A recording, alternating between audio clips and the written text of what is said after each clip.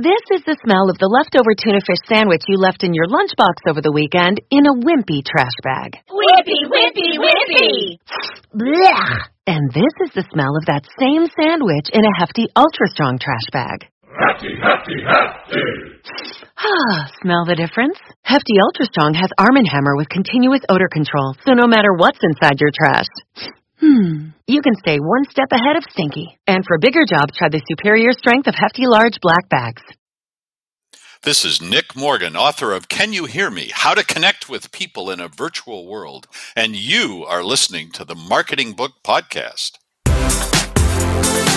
Welcome to the Marketing Book Podcast, helping you keep up with the smartest thinking in the quickly changing field of modern marketing. And now, here's your host, Douglas Burdett.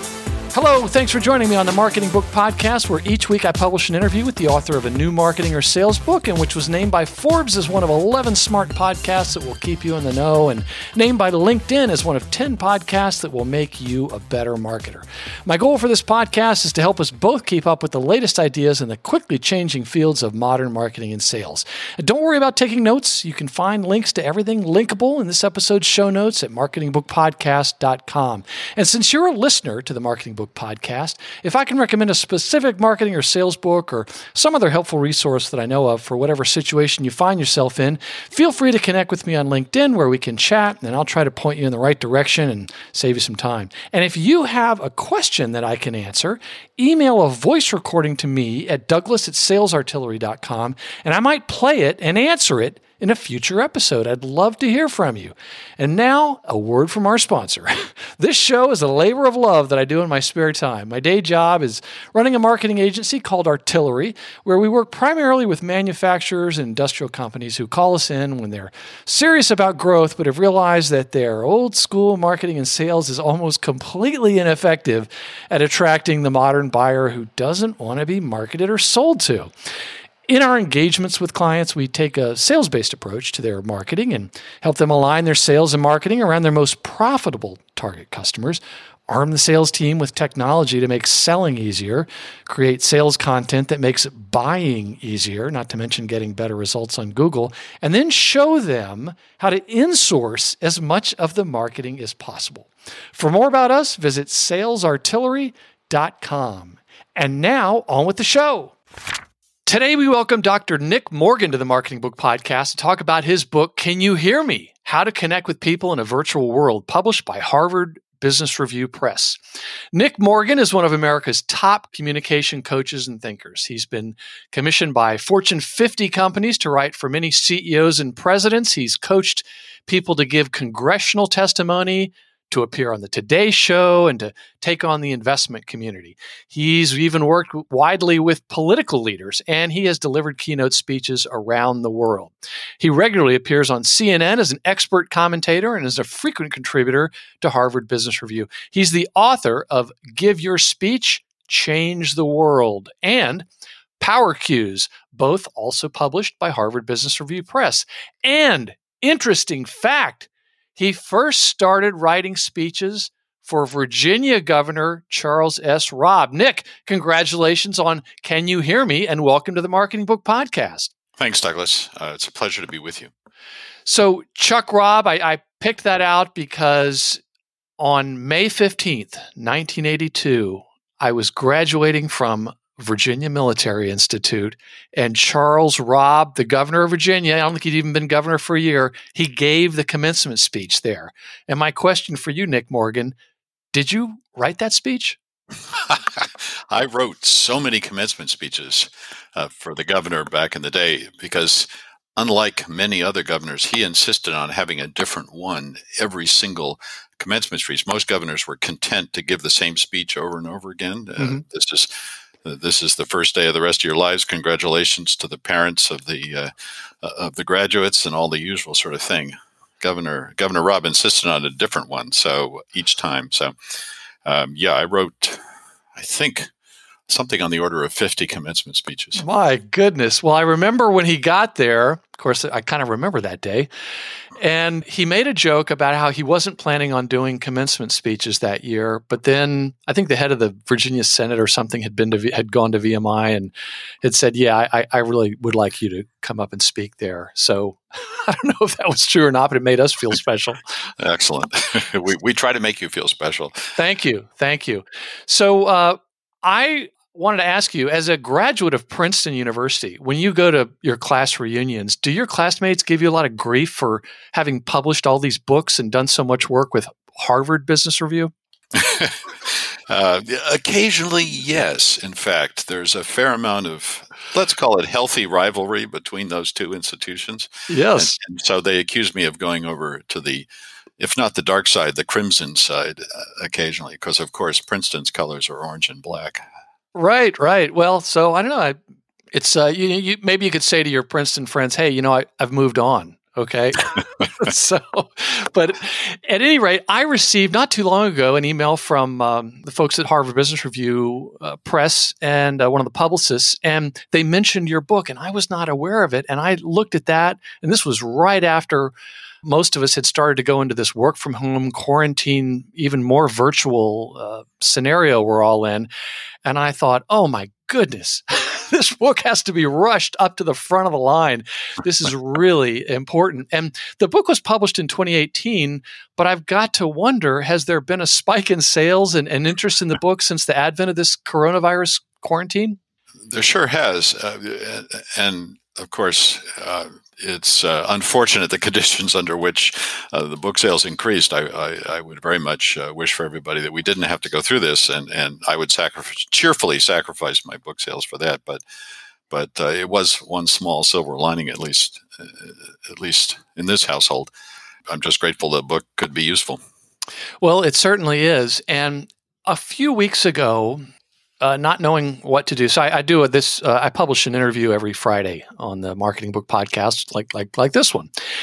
And what I started doing once I had to leave the office, and I was hunkered down at home and kind of trying to figure out, like a lot of people, resetting everything. I started doing a daily series called Authors in Quarantine Getting Cocktails. Nice. It's been a lot of fun, and I'll have to get you on there if we continue to remain in quarantine. But it's all the past guests. Uh-huh. And I've been reading your book as I've been going through it, and I've been bringing it up quite a bit. So, for folks that may have been listening in on that, this is the Nick Morgan I've been talking about. So, I wanted to read one short excerpt from the beginning of the book. You write, "Too much of our personal and work lives today relies on the virtual. Indeed, most organizations with an international reach couldn't function without the digital means of communication they use every day. But we need to learn to live smarter and communicate differently to survive in this brave new digital world. We need to begin to consciously add the emotional subtext back into our virtual communications to avoid the costs, personal and financial, associated with miscommunication." That's the subject of this book. So my first question is, how is the digital era a communications disaster? Well, the real problem is that we still communicate as if we were communicating face to face, because we evolved that way. We're hardwired that way. It's natural to us. We care less about specific words that we use and that other people use when they're talking to us than we care about people's intent. So I want to know, what do you intend toward me? And I get most of that from your body language when we're communicating face to face. Put us in the virtual world and we immediately lose all that body language. So our information about each other's intent becomes much harder to get, much vaguer, much less consistent. We just simply get less information about it. And what happens is we make up that information because our brains don't like to be deprived of that essential information, so we make it up. And what happens as a result is the dreaded negativity bias that comes in the virtual world. And so if I'm not clear about what you intend, then I'm going to assume the worst. And there are good survival reasons for that. If I assume the worst, then I'll be braced for problems if they arise. But of course, most of the time, we're not genuinely dealing with saber-toothed tigers and woolly mammoths attacking us. And so to be braced for the worst means that we misunderstand each other and that we assume negativity when it isn't there. I can give you a very simple example. I often, back when I was speaking live about this to people, way back in 2018, I would often ask the following question: how many of you have sent this email? Great job, good job, nice job. A 2-word email with or without an exclamation point. 100% of the audiences raise their hands. Everybody sent that email. If they have employees, they've sent it to their direct reports. If they have colleagues, they've sent it to their colleagues. And it's just an attaboy or an attagirl. It's nice job. Perfectly harmless, friendly, nice email. Good people send those emails. And I'll say, would it surprise you to learn that 60% of the time, that email is taken as sarcastic by the recipient? Really? Now, when I was talking to live audiences, I would get an audible gasp from the audience at that point, and they'd be shocked. And at first, I just sort of went with that reaction and said, "Yeah, it's surprising, isn't it?" And went on to talk about miscommunication. But then I started digging deeper because I realized what was really going on there, if people are being honest, is they're thinking to themselves, well, wait a minute. How could the other person misunderstand that? And underneath that was usually something like, how could the other person be so stupid? and so I started to say, well, that's an understandable impulse, but it's the wrong question. And the right question is, how did I not make my intent clear? And the answer to that is, when you say nice job, if you say it with a sneer, face to face, then I would immediately get that you mean it sarcastically. If, on the other hand, you said it with a smile or a nice pat on the arm or a wink, then I'd immediately get that you meant it in a nice way. Lacking those clues, again, I have a negativity bias. I'm going to assume 60% of the time that it's sarcastic.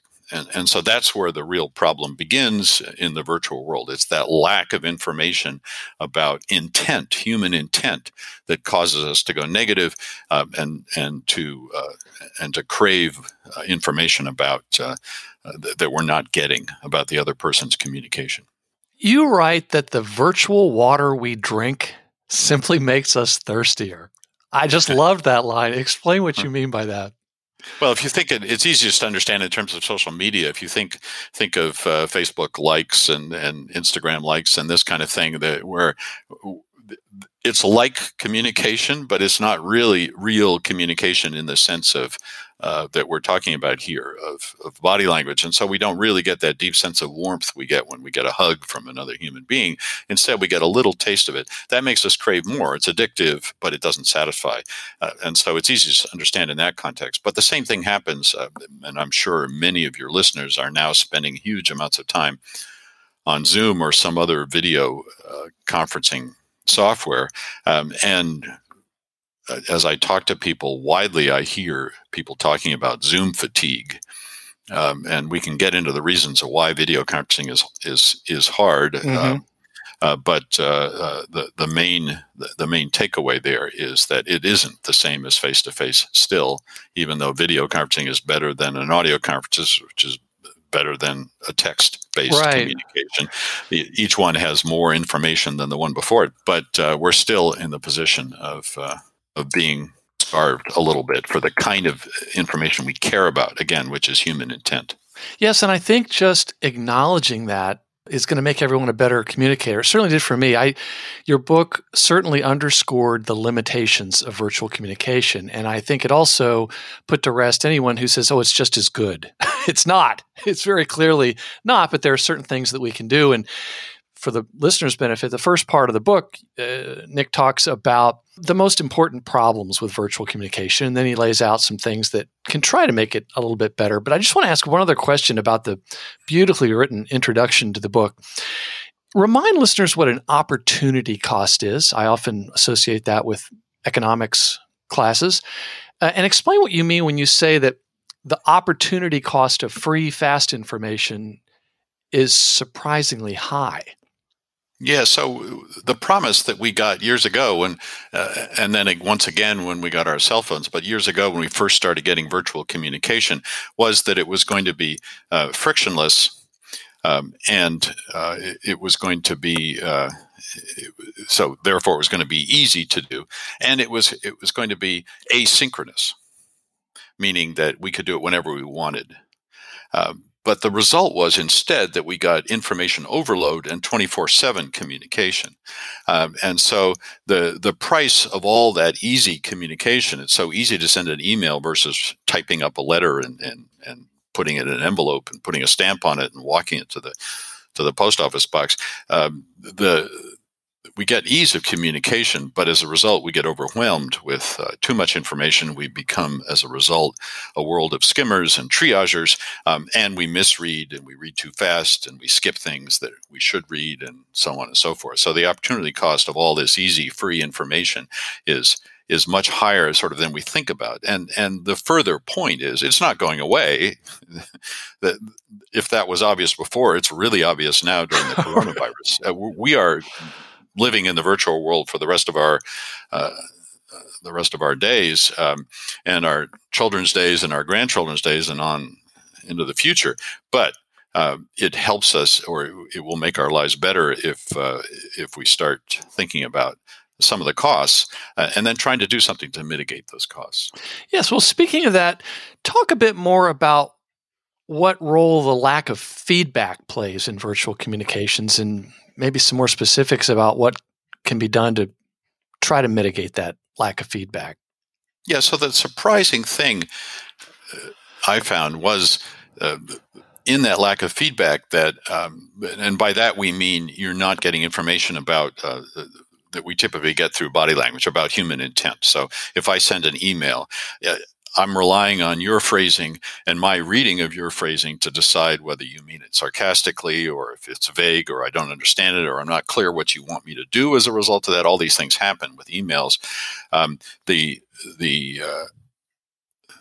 research shows that people think they understand emails coming to them and the emails they send 90% of the time. We're pretty confident about our reading of and sending of emails. Of our own emails.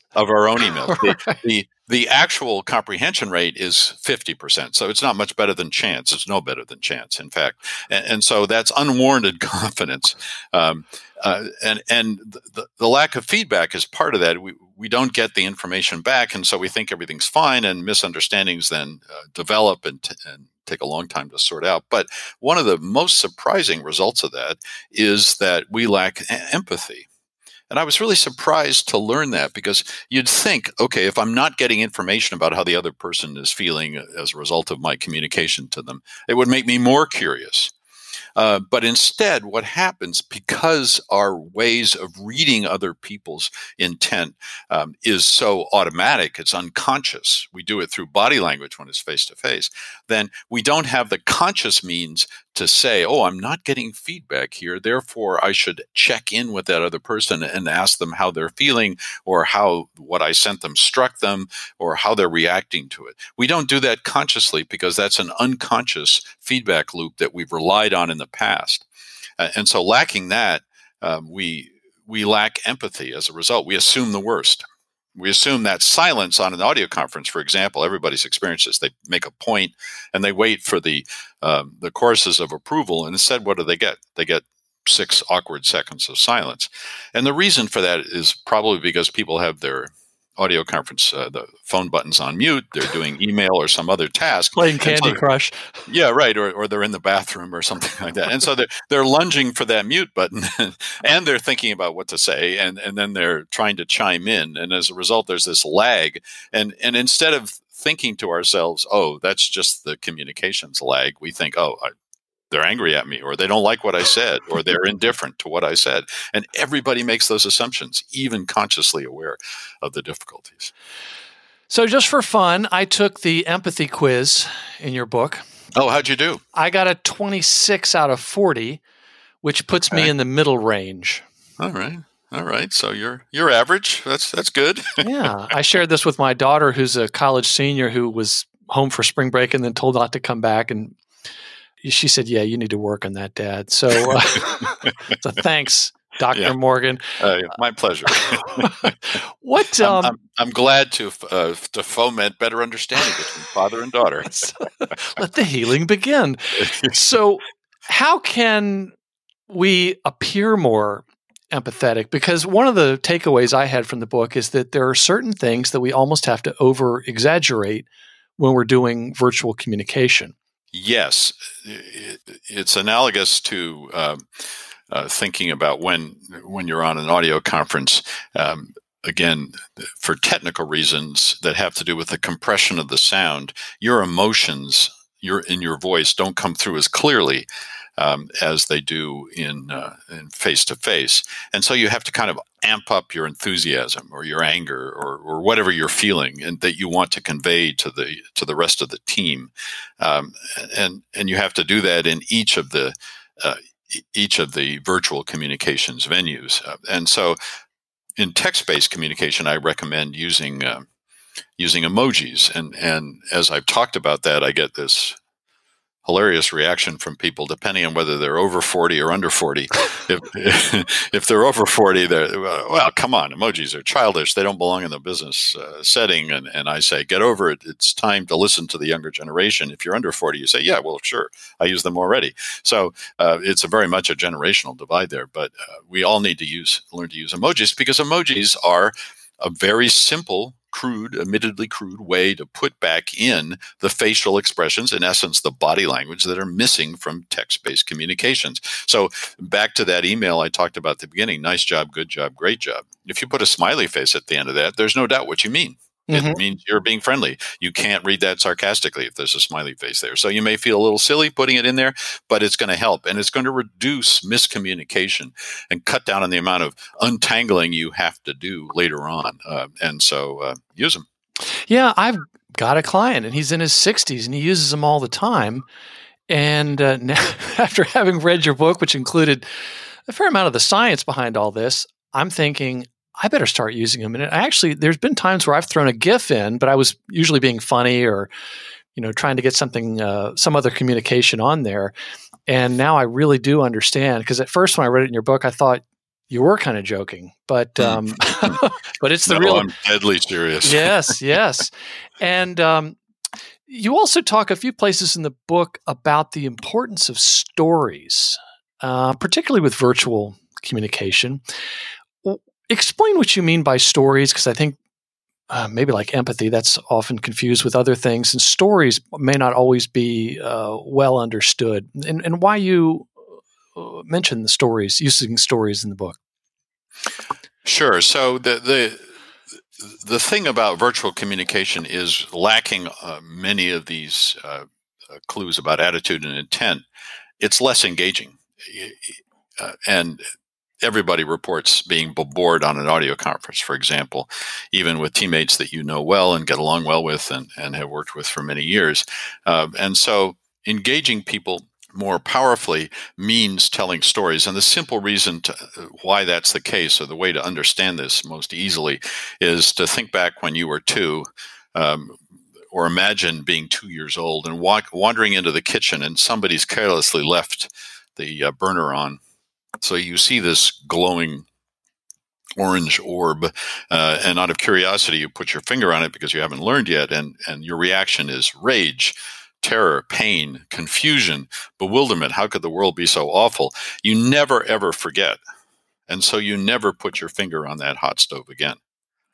That's the way memory works. Our memories are essentially a series of little videos that we record to ourselves in situations primarily that involve strong emotions. We remember those things the best. As the emotions get weaker, we put them in lesser and lesser important categories. So the most painful things, sadly, are the strongest teachers and the things that we remember most vividly.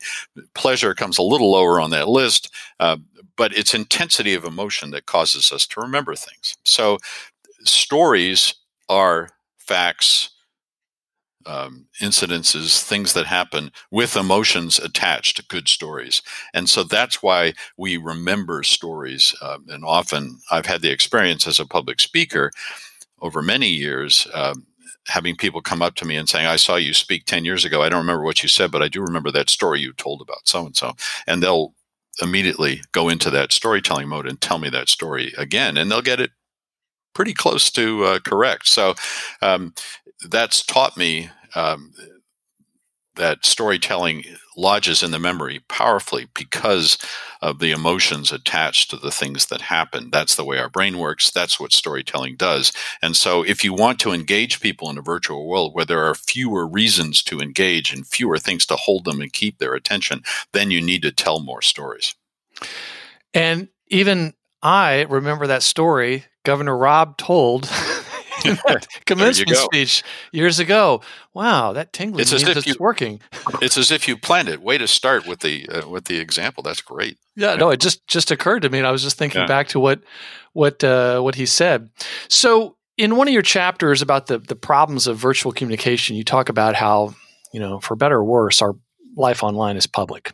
And explain what you mean by that, and specifically what you mean when you say that passivity is dangerous online. Well, I can give you a quick example.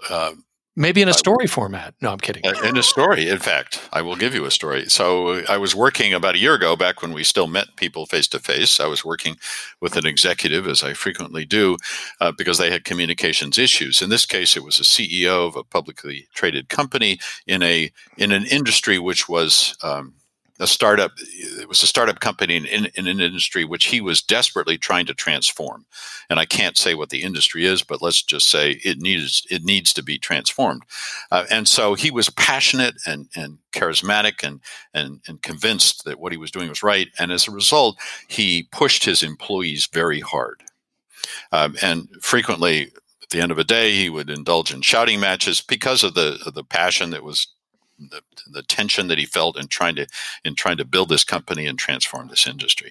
I'm not defending his shouting at employees. I'm just helping you understand it. So, in fact, it was just a week or two before I was brought in that he had fired a whole division of his company. Now, because it's a small company, it wasn't that many people. It was only half a dozen, but still, it was the whole marketing department. And because he was angry and he felt they weren't doing things as aggressively as he wanted them to. And so they did what a lot of employees have the option to do now, which is to go onto this website called Glassdoor, which I'm sure many of your listeners have heard of. It's a place where you can go talk about your employee, and you can say nice things, your employer. You can say nice things. Most people don't. Most people say negative things, and they predominate on Glassdoor. But it's a place to go then and find out what the employees think about working for the organization that you might be thinking of going to work for example. And so as we sat down to start to work together, the first thing he said to me was, look at these reviews on Glassdoor. How can you get them taken down? And I just laughed at him, and he did not appreciate that. And I said, you don't understand how the internet works. You can't take those down. They will be there forever. Mm-hmm. And that's what I mean about the fixed nature of the persona that evolves about you. And you may think I'm not important. I don't have that many things about me online. But you'd be surprised that the machine world never forgets, and so there's always a surprising amount of information about people out there, and it may or may not be reflective of how they feel they should be presented to the world. Typically, it's not exactly how you'd like to be presented. Right. And in this case, it was particularly unpleasant for him. And so I said to him, the only cure for this is to get lots of people to say nice things about you. And to do that, you're going to have to change your ways. And then we got to work. And as I say, he was not pleased with that answer, but he finally grudgingly accepted it and got to work to try to change his communication style and be a little more reasonable in his behavior. So the online world was only going to change. The online reflection of him was only going to change over time as people said more and more nice things.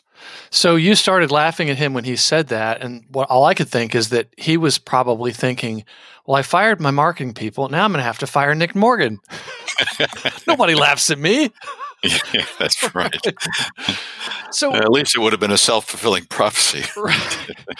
But I run into folks who say, no, that's they don't understand the importance of it. And it brings to mind, the notion of nature abhors a vacuum. You either put it out there or someone else will. what do you say to folks who, I guess you just sort of answered that just now about you have to put more out there. I guess, is there some other way to help people understand better that they need to be less passive and more aggressive about what they're putting out there? Yeah, I mean, to the extent that you have a voice in the world, I liken it to back in the day when we used to go to work in a workplace before the coronavirus. You wouldn't think of going to work in your pajamas. And so you put you put on a costume in essence, and you take on a role when you go to work. You're not necessarily precisely your home self in the workplace. And in fact, one of the things that's so stressful about the virus era is that the blurring of the home role and the work role becomes extreme, and we're all struggling with that. And the kids showing up on the Zoom conference and all this sort of thing. But you naturally play a role at work. You're the worker, or you're the boss, or you're the VP for marketing or something like that. And we take that for granted. But in the online world, we seem to think we can just sit back and be passive and let whatever shows up. But if we're going to take charge of that picture that emerges of us, then we need to put on our best suit and dress up for that in the same way we would to go to work. Mm-hmm. When you talk about that, even towards the end of the book, about how it's not like this 1950s dichotomy, it's blending together. And when I see all this going on with the coronavirus, it makes me think of that authenticity that I've been yearning for. It shows people, even news reporters, all these people that are on television, although I've tried to stop watching any television news, but you can see these people and they just seem more human. And that brings to mind another story. I'm sorry to keep joking on that, but my daughter, the one we just mentioned earlier, when she was in college, I think after her first year, she applied to be a sailing instructor at the yacht club here. And for some reason, we were talking about this, and I told her that when I'm looking at hiring an employee, one of the first things I do is go on social media. And she said, "You can't do that. You shouldn't do that. People they can't look at that." And I said, "Well, we do. I mean, it's public information, and I like to see how they, represent themselves and see if there's maybe some similarity between what they're presenting and what they are really like." And so that really sunk in. And the next thing I know, because she was still applying for this job, all the pictures on her Facebook page changed to pictures of her being captain of the sailing team in high school and lots of sailing pictures. Yeah. She got the job. Excellent. Yeah, maybe at some point, maybe Dad won't seem like he's quite as stupid about that sort of thing. So we've touched on this a bit, but you talk about emotional connection is so important to communications. Is there anything else any other tricks or tips that people have to try to convey emotion? Like I even talked about some of the words you should be using. Yeah, so if we think about it as a hierarchy with text-based communication at the root, and the most common was most of us still send huge amounts of email, text messages themselves. If your workplace has Slack, you're probably on that even more than you are on email. And so we spend a huge amount of time sending each other written messages. The opportunities there for misunderstanding are the biggest and most obvious. At least on audio conferences, you can check if somebody says something that surprises you. You can ask. So at the second level audio conference, it's a little better. And then the best is video conferencing because you can see the other person's face and you get some sense of their intent and their emotions. But there's still some aspects of video conferencing that, as I alluded to earlier, are not the same as being there face to face. So we've got opportunities for misunderstanding at all three levels, and the idea is to put back in whether it's in a text-based communication or in over an audio conference or in video conference, put back in the emotional words that are lacking because the medium cuts them out. So if you and I were talking face-to-face and you start talking about your daughter, I would see the affection in your eyes and I would see the smile in your face, and I know that you cared about your daughter. If we were having that conversation over text, the tone might not be as clear. And I might wonder, is he being hard on his daughter? And does he think she's stupid or something for not knowing this about Facebook? And of course, that's not the case, but I might have that impression. And so you need to put in the words that indicate how you're feeling, how enthusiastic you are about this or this or that moment. You need to say, for instance, on an audio conference to your colleagues, "That's a great idea, Jim. I'm thrilled that you brought this up, and that's fantastic." Or, "I'm worried about this." It has the added advantage, if you have teenage children at home, they will think you're crazy, and that's always a good thing. Is to alarm I don't have to work hard kids. at conveying that to my kids. Excellent. So this will just be the nail in the coffin for them, and they'll be convinced then. Yeah, But, and then I'll throw in a putting few those bad words jokes. in. Yeah, putting those words in, excellent, wonderful, excited, just to amp it up so that people know how you're feeling. Because remember, it's being muted. It's like talking through the proverbial tin can and string. It's just the information doesn't get through as clearly, the stuff that people care about, your intent. Yes. So, Nick, we've got to talk about the webinar chapter. At the end of each chapter, you have a brief chapter summary, which includes maybe a half dozen or dozen bullet points that recap the key issues. And at the end of the chapter on the webinar, you have only one bullet point. And it says, "Webinars are a miserable form of communication, semicolon. Figure out ways to make them better." And then earlier in the chapter, you wrote, "Webinars, for most people, are a form of torture." Nick, what's going on there? Yeah, so I do reserve my special loathing for webinars for a couple of reasons. But first, let me say, as one of the results of the coronavirus is that I've been asked to do literally now dozens of webinars on the subject of teleworking. So those the words chickens are coming back home to roost. That's right.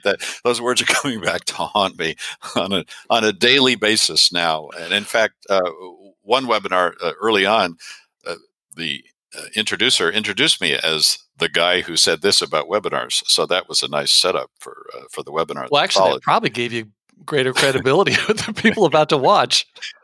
Yeah, so we know from the research a number of things about webinars. First of all, the drop-off rate is huge. So after about 10 minutes, a majority of people drop off. Now, if webinars were a great form of communication, that wouldn't happen. So that raises the question, why? What's going on? And of course, the issue is that the amount of information, as we've described all along here, getting through is less. And so you have to work much, much harder. But the 10-minute milestone is key. And the reason for that is we don't have a huge amount of good research on this. It's still undergoing. But it seems to be pretty clear that attention spans, as they've typically been measured in the face-to-face world, are about 20 minutes, 21 minutes. In the online world, they seem to be much shorter, about 10 minutes. They seem to be about half that. And that's, again, because the level of engagement isn't as high. And so what you need to do every 10 minutes or so to make webinars better is to change up something. Mm-hmm. Either have an interactive section, maybe show a different kind of visual information, with switch from slides to video or video to slides. But mostly it's about bringing in the audience in some significant way. So interactivity appears to be the key to keep people engaged. And so you can argue about that or fight that or ignore it at your peril. But it seems to me, given the evidence, that we need to work hard to make webinars better. And let me just stress, there's a deep misunderstanding about what attention spans mean. as I've talked to people about this. Attention spans, people think, means once you lose somebody's attention, then they're gone, as if they were put in a rocket and sent to Mars. They're never coming back. That's not what attention spans are. Attention spans are simply a moment or two of inattention. You can easily recharge people's attention spans by getting them to do something. Simple, like take a deep breath or stand up and stretch or have a drink of water or coffee or something. Again, ask a question, have a bit of interactivity. It doesn't take a huge amount to get people back. It's just that after 10 minutes online, we need a refresh. And it's building that in that helps. Yes, and as I read that chapter, I remembered a very small number of instances over the years where I have watched webinars where people were doing some of those things, where they were really engaging, they were calling people's names out, they were asking questions, they were even offering a reward like I think you had there, where you can really try. There's so much more that people can do to get them engaged. One question I was wondering about, do you think that if there's not going to be a recorded version of the webinar, does that get more people to attend and perhaps engage? Yeah, it's an interesting question. I don't. So what you're describing there is scarcity value in essence. And so if you tell people at the beginning, you alert them that this is one and done, that it'll be gone forever, then I imagine there might be a small increase. I think scarcity value is an intellectual concept, and these deep emotional hardwiring kinds of communications issues probably trump something like a transitory notion of scarcity value. But I don't think it would hurt, but I don't think it would profoundly change the way you respond to it. And the other issue that's coming up for me, too, is just that it's so easy to record these things, and so many of them are being recorded, that it's sort of the default to do that. And so you'd have to have a good reason for not recording it that you'd explain to people. Some might take issue with that. So, I don't know. That's a good question. You still have to keep them. I mean, that's one way to get them there, but you still have to do even more to keep them there. So, Nick, I don't want to play favorites here, but Chapter 10 was my favorite chapter. It was about sales. Virtual sales. Yeah. Yes. And I know of another author, Jeb Blunt, who's during this time of quarantine, he's cranking out an ebook version about this topic that you've written a chapter on. And it's not just related to the virtual communication, but this has come up in so many books, and I wish more people to understand it. I just want to read one more excerpt from the book. You write on page 214, "The sales cycle has changed. First and most important, the internet has fundamentally changed the sales cycle. When salespeople connect with a potential customer, they typically do so much further along the sales journey. The potential customer has already researched the possible options in the ratings of your company and your rivals. For this reason, salespeople need to learn new techniques of selling, establishing a personal connection quickly, checking in on the stage of the sales journey appropriately, and moving the customer along at the right place. All this relationship management must be conducted half in the real world and half in the virtual world. Because the exact balance will depend on the customer or client, the salesperson not only needs to have facility in both worlds, but also needs the ability to read the customer quickly and ascertain how to best connect with the person or group in the sales cycle. These requirements make listening something that has always been important, especially important in the virtual real world." So you could almost do a whole book about, I don't want to be adding to your to-do list, but you could almost do a whole book about just the sales part, because there were so many things you blended in here. And you also, a couple times in your book, you talked about David Meerman Scott. I'm such a fan.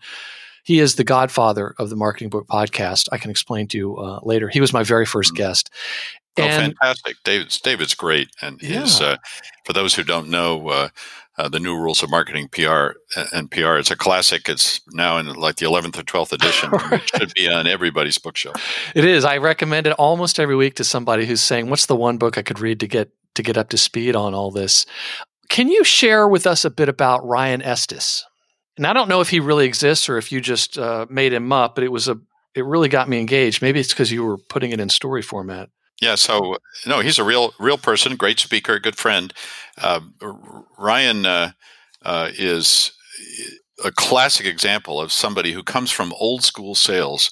He was a marketing guy. He reinvented himself in the 2008-2009 crash and started a new business. And he realized that the times they were a-changing. And so he was an early and strong advocate of understanding, especially that aspect of, two aspects, the sales cycle and how that would change, the sales journey, if you will, and then also the relationship that you create, the relationship of trust you need to create with your customers. And he's a big advocate of putting out information, becoming a trusted source of information rather than somebody who is trying to manipulate or push a customer into some sale that later on wouldn't necessarily be the best thing they could have done solely to make the sale. So he's a big proponent of that kind of authentic approach to it, and really helping the customer where they are in the sales cycle. But he got early on the whole idea of the virtual world and how that would change things. Yeah, and when you quoted him, he mentioned that the best salespeople today are students and their teachers. Yeah, and I love that thought. It's they're students of the world in which they live, and they seek to become as expert about content, the content of their particular realm, as much as they can, and then they're genuine teachers of their customers in that. They're giving them free information or helpful information to help them along the journey, rather than trying to, as I say, push them into one sale or another because it meets a certain quota. So it's more about the customer than it is about the salesperson. Yeah, so I highly recommend anybody who's involved in sales or interested in sales to Google Ryan Estes, go to his podcast and his blog, because there's lots of great information there about virtual selling. Oh, terrific. Well, I'll make sure to include links to his information in this episode's show notes at marketingbookpodcast.com. But when you say that people are students and their teachers, it brings together one of my favorite sayings is teaching is the new pitching. Yeah, it sounds exactly. Like he's embraced that. Yeah, and there's one final point there, which Ryan doesn't talk about, but which I actually was inspired when I was doing the research for that chapter by things that he said, as well as a few other folks. And that is that in the online world, trust is very difficult to establish. And so it's more fragile than it is face-to-face. And I use the Thanksgiving analogy. So Thanksgiving, many of us have the embarrassing uncle or the embarrassing aunt who can be relied upon to say something unpleasant at the Thanksgiving table. But following Monday, he or she is still your uncle or your aunt. And that relationship endures because face-to-face, when we get to know somebody over time, we recognize they have bad days and good days. And we're more or less forgiving about that, depending on our nature. In the online world, when somebody is inconsistent, we just break off the communication typically. Mm-hmm. Yeah, very fragile. That was very one of my fragile. Big takeaways is that do everything you can to try to get face-to-face meetings with folks at some point.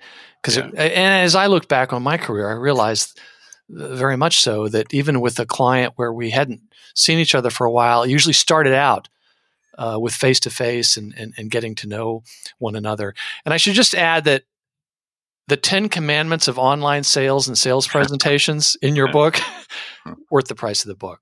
So, thank you. Yeah, those were fun. Yeah. So the point to remember here, though, is consistency is what replaces trust online. And so it's essential for salespeople especially, but anybody involved in virtual relationships, online relationships, to be consistent and realize that that's the measure of trust. And whereas in person, we allow each other to be inconsistent by human nature, we are all inconsistent. Online, we hold each other to a higher standard. That's hard. That's just the nature of the beast. And so we have to become consistent in our online communications. Extremely hard to do. Do you think that authenticity helps, trying to, in other words, not trying to be too polished, but just being more yourself, even though you're online? Yes, absolutely. Yeah, I think it does up to a point. I mean, there's some things we don't want to know, but I hear that a lot. No, okay. TMI, yeah. But seriously, yes, that's why authenticity has gone hand in hand with the growth in the call for authenticity has gone hand in hand with the growth in the online world. It's simply too unbearable to be just given a narrow view of somebody, and we don't trust them enough because we don't get a sense of how they would be in different settings and over time and that kind of thing. And so authenticity is really the only successful alternative to create real trusting relationships online. But remember, you've got to be consistently authentic then. Mm-hmm. Mm-hmm. And at the first sign of inauthenticity or the first sign that you don't mean what you say, then people are going to cut you loose. Absolutely. So, Nick Morgan, if readers took only one thing away from the book, what would you hope it would be? Ask yourself, how did what I just say make the other person feel? And if you don't know that, then ask them out loud, because that will give them the opportunity to tell you, which would be a good thing to learn that, and then also show that you have the respect for them and the vulnerability to want to know. So ask yourself, how did what I just say make the other person feel? And if you don't know the answer to that clearly and loudly, then ask it out loud to that person. So how did my question make you feel? No, I'm kidding. So what is one thing a listener can do today, if it's not that, to put in action one of the ideas from the book? Yeah, so if you're involved in working with a team at your workplace and you're working mostly online now, let's say you used to have at least some face-to-face time, but now you're mostly online, set up a check-in procedure that works as follows. Ask them at the beginning of the call or a little into the call or the video conference or however you're communicating, how are you feeling? Red light, yellow light, or green light.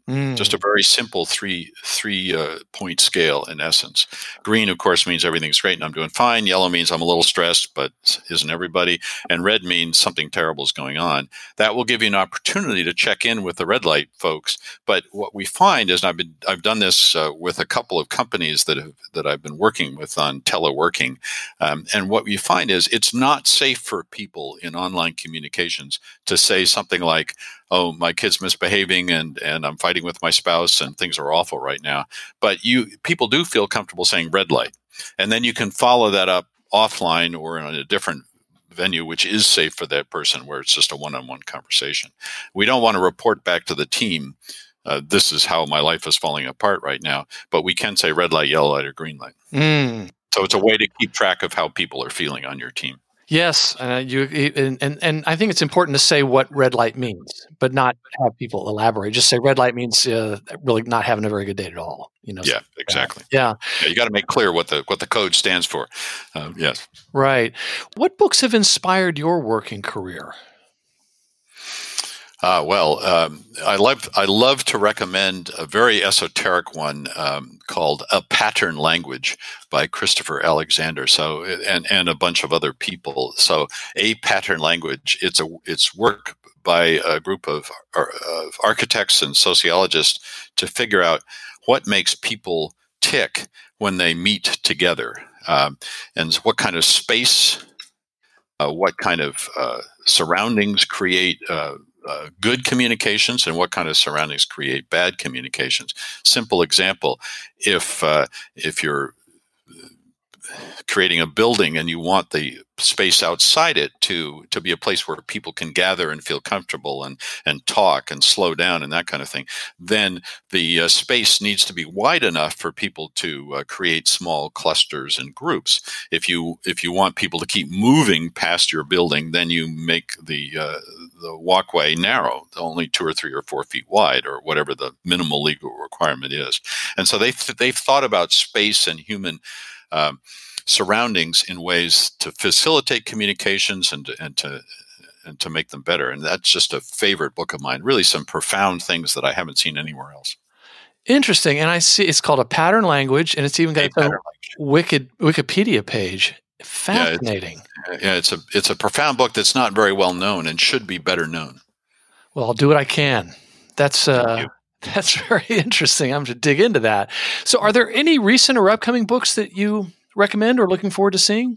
Well, we mentioned my good friend David Meerman Scott, and he's got a new book out, which just came out late last year, Fanocracy, which is his new take on how to create really strong relationships with your customers, with your clients as a business. Fanocracy, it's a word he created to describe the creating of fans amongst your user base or your customer base. And I think it's a brilliant book, and not just because he quotes me in one chapter. The book isn't about me. His insights are really, really powerful, and I recommend that book highly. Oh, terrific. Yeah, I interviewed him about that a couple months ago, and he wrote it with his daughter, Reiko. Yes. And in the interview, he smoked me out and said, all right, be honest, do you think my daughter's a better writer than I am? I said, I think so. And he's a fantastic writer. So there you go. So at marketingbookpodcast.com, we'll include links to your site and your social media and your LinkedIn profile so listeners can learn more about you, and hopefully they'll follow you or at least connect with you. And thank you for joining us on the show. And for you, dear listener, if you're listening on your smartphone and you've subscribed to the Marketing Book Podcast on your favorite podcast app, all of these links can be found by going to this episode right now and clicking on the show notes link. The name of the book is Can You Hear Me? How to Connect with People in a Virtual World. The author is Nick Morgan. Nick, thank you very much for joining us on the Marketing Book Podcast. Thanks so much for having me, Douglas. It was really great fun. And that closes the book on episode 281 of the Marketing Book Podcast. For more, check out this episode's show notes at marketingbookpodcast.com. And if I can recommend a specific marketing or sales book or other helpful resource for whatever situation you find yourself in right now, feel free to connect with me on LinkedIn where we can chat, and I'll try to point you in the right direction. My name again is Douglas Burdett. And if you'd like to record a question that could be played and answered on a future episode, email a voice recording to me at douglas@salesartillery.com. And please join us next time as we welcome Rohit Bhargava back to the show to talk about his timely book, The Non-Obvious Guide to Virtual Meetings and Remote Work. Thanks again for listening to the Marketing Book Podcast.